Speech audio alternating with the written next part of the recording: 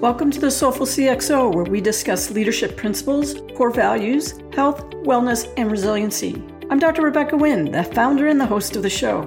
Do you have a topic or guest you would like to be featured on the show? Would you like to be a sponsor? Please reach out to me on LinkedIn or email me at rebecca@soulfulcxo.com. Please go to our partner, Cybersecurity Tribe, for weekly show recaps and other resources.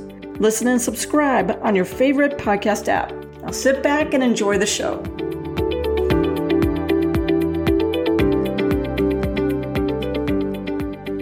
Welcome to the Soulful CXO. I am your host, Dr. Rebecca Wynn. We are pleased to have with us today, Doreen Reedus. Doreen is a senior executive with over 20 years experience in business strategy, sales, editorial oversight, and marketing leadership in B2B tech space. She has extensive experience creating strong brand identities and identifying opportunities for growth in both new and established markets. As the owner and co-founder of Cybersecurity Tribe, her focus is on bridging the gap for cybersecurity professionals by building a community and delivering content that addresses current challenges. Prior roles include publisher of Mobile Enterprise magazine, where she led their transition to digital, managing director for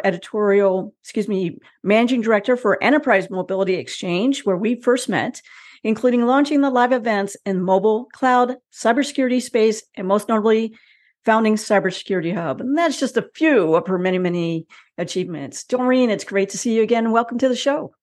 Thank you, Rebecca. I'm really glad to be here. Doreen, your background is a lot more vast than that. You have background doing stuff in marketing and HR and working with people like myself. But then I don't believe your college degree had nothing to do with any of the stuff you're doing today. So how did this journey even start, and how did you get to doing the work that you're doing today? Kind of fell into my lap, right? So I started my career in the technology space through media and sales. And then I got really passionate about wanting to do other areas. I enjoyed speaking with the audience so much. When I say the audience, the people that we were selling to, the customers, in a different way. And so eventually that role moved into being a publisher of Mobile Enterprise, which again, sort of fell into my lap. And I got ingrained in the industry and never looked back. And then at some point, I realized that mobile was going to really be baked into everything that was being done. There was no longer talking about adding in the mobile component of it. And so looking at sort of career security, if you will, I looked at where the next place to go was. And that led me into digital transformation and then eventually cybersecurity, which I now consider home for myself. When you do a lot of your writing, you write from an expertise that people would not expect from you to have in a background in technology. Where do you get your technology back from? Because you don't have a cybersecurity degree. So on paper, I would tell you every time I read your stuff, I'm like, whoa, she really has deep knowledge in a lot of areas. Where does that come from? I might disagree with you a little bit. I don't consider myself to have deep knowledge, although I'm flattered that you think so. I really get it from folks like yourself, right? So from having conversations every day with practitioners, I learn so much. And obviously I read a lot. So a mixture of the reading, the speaking to you all, and even quite honestly, speaking with vendors, right? And I've found a lot of value recently in speaking with startup vendors who are on the cusp of something new.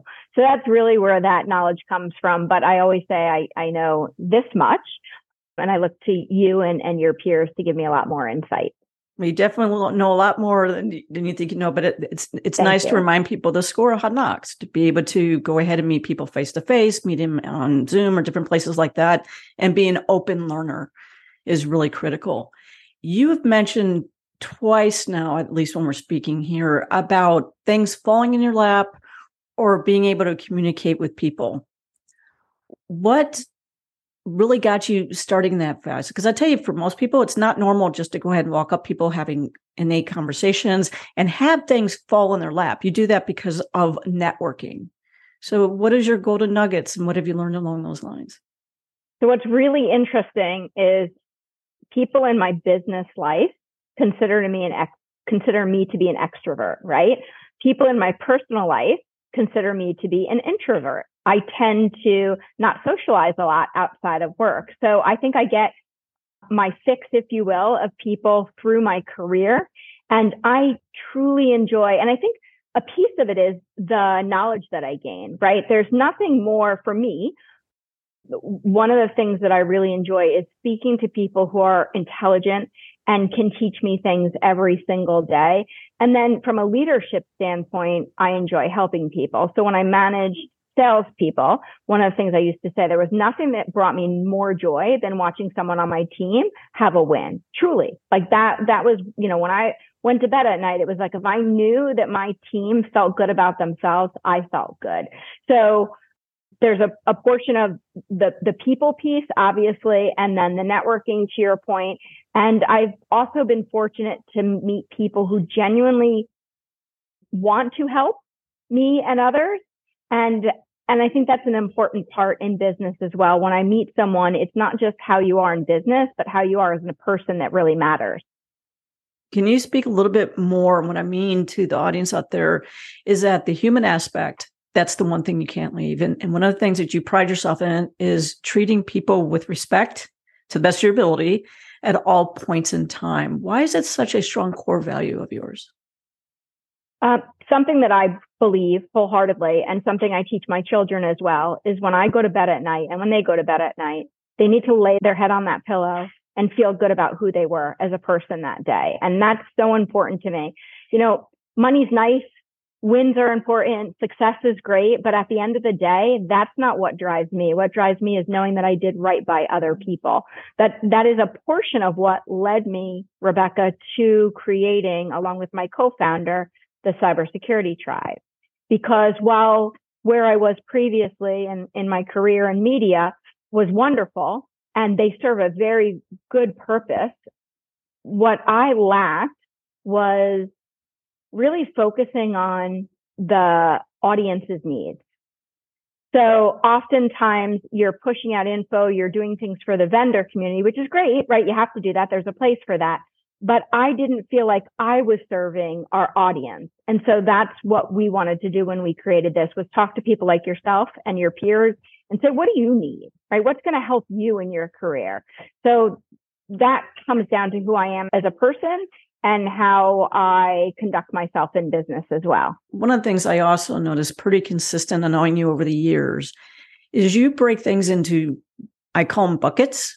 You might want to call them something else, where you're looking at people, you look at processes, you look at technology, you're looking at emerging tech. And each one of those have been way different as we've gone in from 2020 to 2023. How does that change when you look at content management and you're looking at how people are trying to get information to them as quickly as possible, making their decisions? How do you see that that's changed over the last several years?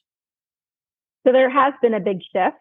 And a lot of, quite honestly, the shift for us came from insights from our advisory board, who is a group of CISOs, including yourself, of course. And when we were talking, what we had always really focused on in the past was the technology component. And we lacked the insight and the awareness, if you will, of how important the process and people played into the overall role. And again, that's not just for CISOs, right? That's in everything. Whatever field you're in, it is about the people, the process, and the technology. And they are all interlocked in some way. So I actually, again, enjoy sort of the shift that I've gone through and how we're presenting content to encompass all of those areas. In a conversation yesterday with our advisory board, when asked what their main focus was right now, we immediately, we being myself and my co-founder, think technology, and it was about churn. So there's that people piece, and the process plays into that as well. I agree with you. The whole fear, uncertainty, and doubt in the market right now, going back to work, not going back to work. Are you going to be laid off? No, not laid off. And are you really still doing the career that you really enjoy in your heart and in your soul and your authentic self is really big on the market right now. You talk about your advisory board and you talk about your content. One of the things right now is we're finding people are being content rich, and I would say maybe depth shallow. How do you go about determining what should be published, what shouldn't be published, and what should be even carried on your site or discussed out there? What's you and your peers talking about? So there's two pieces when you have a media site. There's obviously serving the audience, and then there's SEO, which is important as well. And you have to balance making sure that you have strong SEO, but at the same time, capturing the right audience. Not all audiences is created equal. And so you can generate a really high audience from strong SEO, but it might not be the people that matter to you. So for us, what we focus on is twofold. The news obviously is important in cybersecurity. That's great for SEO, but I also realize we're not in the news race. If you want to read about the latest breach, you can go in a million places. So, but we still do have that because it's an important part. We see ourselves as one stop, if you will, for the cybersecurity community. The other piece, though, is really understanding what our advisory board, who represents the cybersecurity professionals across the world, what they are focusing on. So when we looked at our editorial calendar for 2023, it was, where are your prime focus areas? And my co-founder and I are less focused on just getting content out every day. That's not that important. That's sort of an old way of thinking, making sure you have a new piece of content every day, and focused on, to your point, the depth of that content. And sometimes it may be very, very long, but it gives the answers that are needed to our audience, or at least get them thinking about how they can create solutions for whatever it is we're addressing. To my knowledge, you've very successfully have started at least 2 companies up that deal with content management, that deal with events, things along those lines. What words of wisdom can you give other startup founders out there, the trials and tribulations? Because a lot of times people think, oh, I'll just start something and, I'll be successful next week. And there's no overnight successes unless you're extremely fortunate. Yeah, when I started Cybersecurity Hub, it was not my own company. So that's important to note. I worked for a larger organization and I had their support as I founded it for them. It still resides, that's theirs. And then Cybersecurity Tribe is obviously mine and my co-founders. Before we launched it, we did a lot of investigative work with folks that we believed would be our community, and also people who would spend money with us, our customers, to have an understanding of what the needs were. And sometimes that meant revamping our thought process drastically. And that did happen twice, right? As an example, how we were going to set up the navigation and tagging in the site. We had one thing in mind. And when we spoke to a lot of folks out in the field who would be consuming that content, we got very different directions. And so I think being open, hearing the feedback, the good and the bad, being very agile is critical as well. So you have to be able to change the path that you had thought you were going to go in order to serve the needs of your customer, whoever that is. You deal a lot with vendors. What do you see the biggest challenges with vendors are? I know for myself, it's like you don't know anything about me and you're not listening to what my needs are. But what do you see out there? So I feel like I preach this every day. It's in some of my publishing on LinkedIn. It's in a video I have on our site. You've heard me say this a million times, and I've learned this from the CISO community. It's not my own knowledge, is that vendors, not all vendors, right? So definitely do not want to tarnish them at all. But a lot of times salespeople, because of their quotas and because of the demands on them, understandably, they're going in for a sale. And so they're selling. But for the audience, they don't want to be sold to. So the best thing that vendors can do, and where I think we serve the needs of both our community and the vendor community, is that we bring subject matter experts from the vendors into the conversations with the CISO, so that when that CISO has a need, that vendor is a natural selection for them as a conversation point, because they know that they have more than just selling them. They have insight. They understand their challenges. They're able to have a conversation with that CISO about how they're going to serve their needs beyond just, hey, look at this technology we offer. Yeah, that makes sense. It's about the relationship first and the product second, because I can always move off a product to a better relationship. But if you sell me a product, it's a dime a dozen anymore, for lack of a better term. And that's where I see it's missing. And that's one thing that you also try to in the site itself, but you've done that in all your writings. You try to personalize how can I affect you more than just thinking from a business perspective. Yeah, that's a big piece of it. And I think, as you know, CISOs and other professionals are getting hammered through LinkedIn and other channels.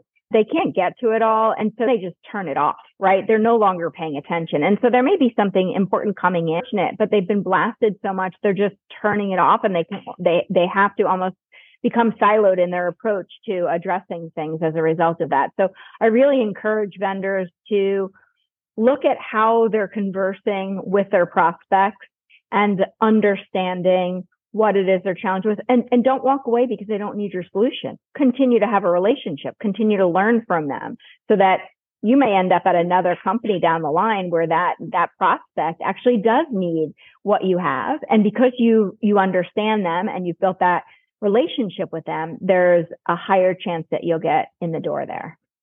What is your golden wisdom on how to build successful relationships? Because you do that very well.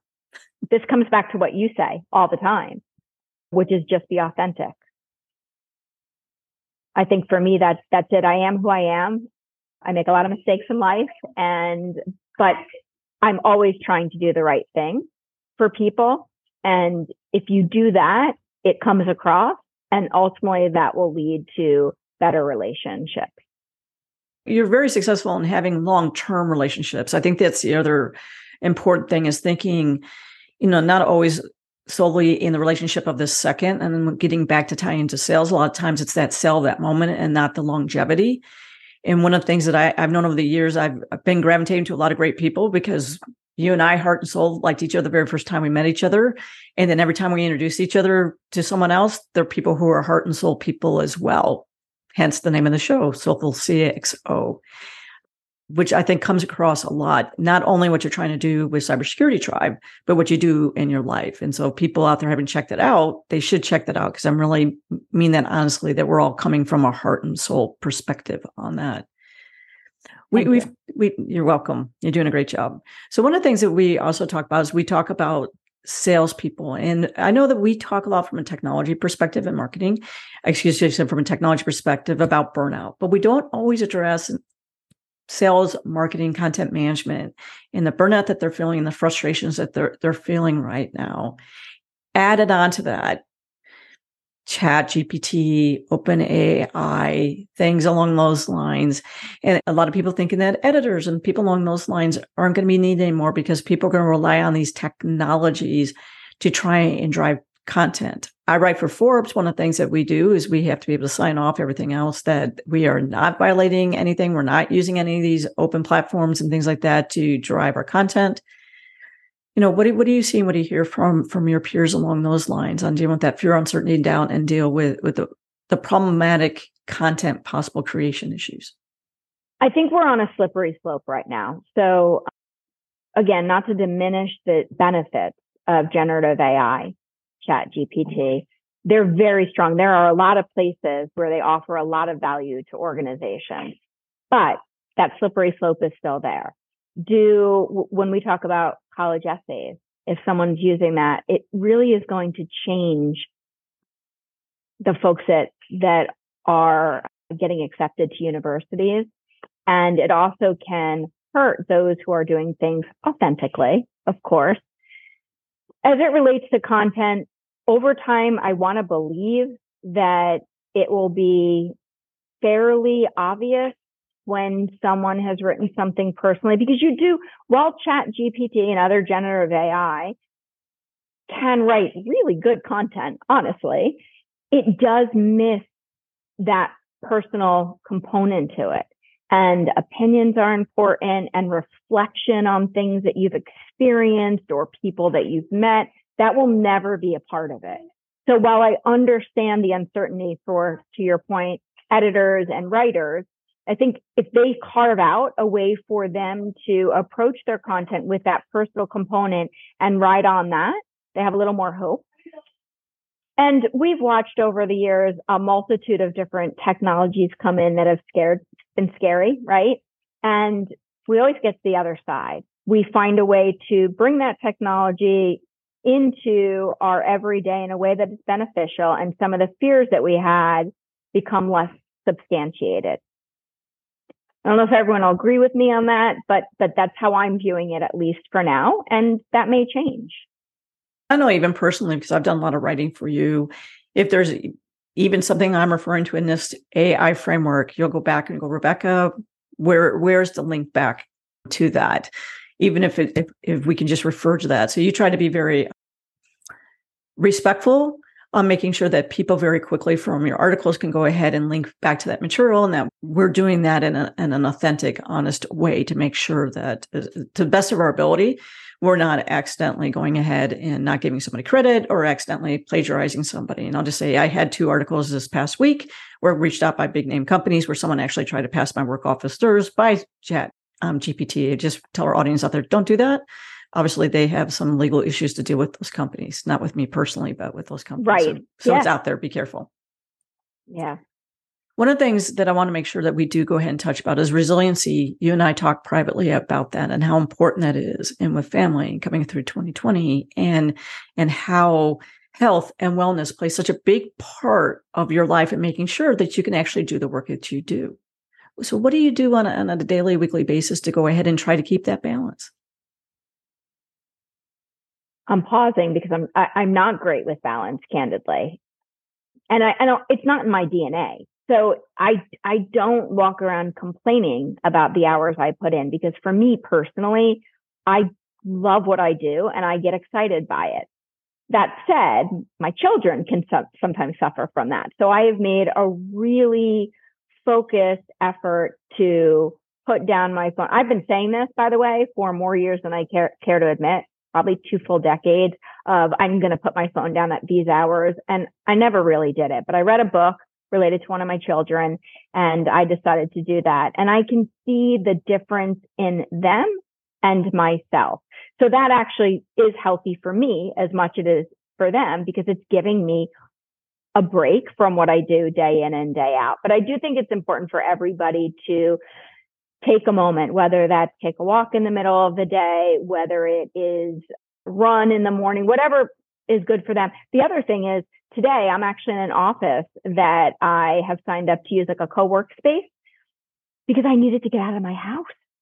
I've been in my house all the time and I don't go outside much because I'm so focused on work. So this gave me a reason to, get a little dressed up, come into this workspace. There's other people around, grab a cup of coffee, just a different environment. So for me, to your point, that probably is the best balance that I've brought into my life, as well as putting the phone down a bit. We are people who can, it's midnight or 3 a.m. in the morning and we can go ahead and text each other back and forth and we're wide awake. You and I have talked about putting certain time away where you're like, this is blocked up definitely for my child. I'm watching their game, or doing things along those lines. And part of that is words of wisdom that we've learned from Teresa Payton, Terry Graffestein, Jim Roth, and people like that who've also discussed it on our show. And you've also done articles on the website on how they learned that the hard way as well, too. One of the things I can share with you, if I could, and this reflects back to you, Rebecca, not about me, is every single podcast that I've listened to of yours, I've learned something. Every single one. Todd Fitzgerald, who I just listened to the other day, and just listening to him and both of you were talking about being uncomfortable when you're a leader, because folks that work for you may know more in certain areas than you, but it's important. That's just one example, but I've learned so much from every single one of them, both on a balance and personal resilience, as well as leadership and how to view things in corporate world. So congratulations to you for everything you're doing with this. Thank you. I appreciate it. Like you, I try and be authentic, to speak from my heart and keep paying it forward, and good things will happen in the long run. It's always, if that's one person out there can touch and change their lives to the better, that's a generational ripple effect. And that's the way I view the world. Our time is starting to run short, but I want to make sure that people understand on how they can go ahead and get a hold of you personally if they would like you to speak or do something along those lines, and definitely how to go ahead and get active as an individual and as a corporate on Cyber Security Tribe. Sure. Thank you. So honestly, the best way to get in touch with me is LinkedIn, because I do go through every single message in LinkedIn. So that's one way. You can email me, but it's so long that I tend to just not give my email address out in a podcast, but it's dreitas@cybersecuritytribe.com. And then in terms of the website, so it's cybersecuritytribe.com, they can sign up to subscribe to the newsletter. And one of the things that we're doing here is we don't email you for anything other than what you have signed up for. And it's on the terms that you request. So if you want the newsletter weekly, that's what you're going to get. If you only want it once a month in a digest form, that's what you're going to get. So we try not to spam the audience. Again, it's about serving our community. Yeah, privacy by design, opt in. Don't worry about having to opt out, which I would love everybody to go to. Yeah. Doreen, it's always a pleasure working with you. You are a soulful CXO. Thank you for having me, Rebecca, and so are you.